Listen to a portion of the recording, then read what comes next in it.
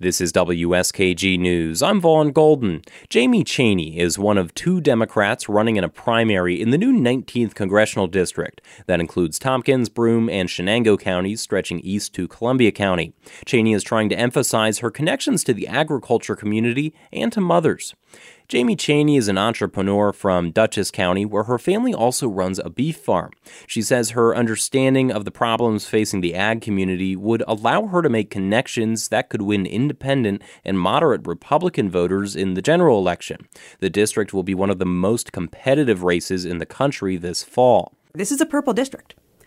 You do not win it without getting votes across the aisle. And I have a pretty unique background that gives me a pretty clear path to the crossover vote that we're going to need to hold this as a Democratic seat in 2022. Chaney says she would want to work on ag issues if she makes it to Congress. She would try to negotiate funding for things like broadband, access to healthy foods, and expanding rural health services into the Farm Bill, which is up for renewal next year.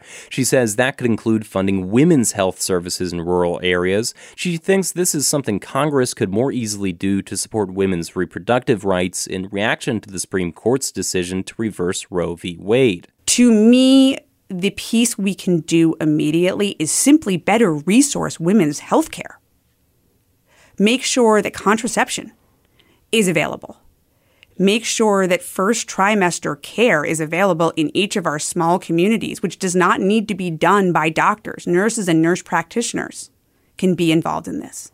Investments in mobile clinics. Chaney says she would also fight for a full codification of Roe v. Wade.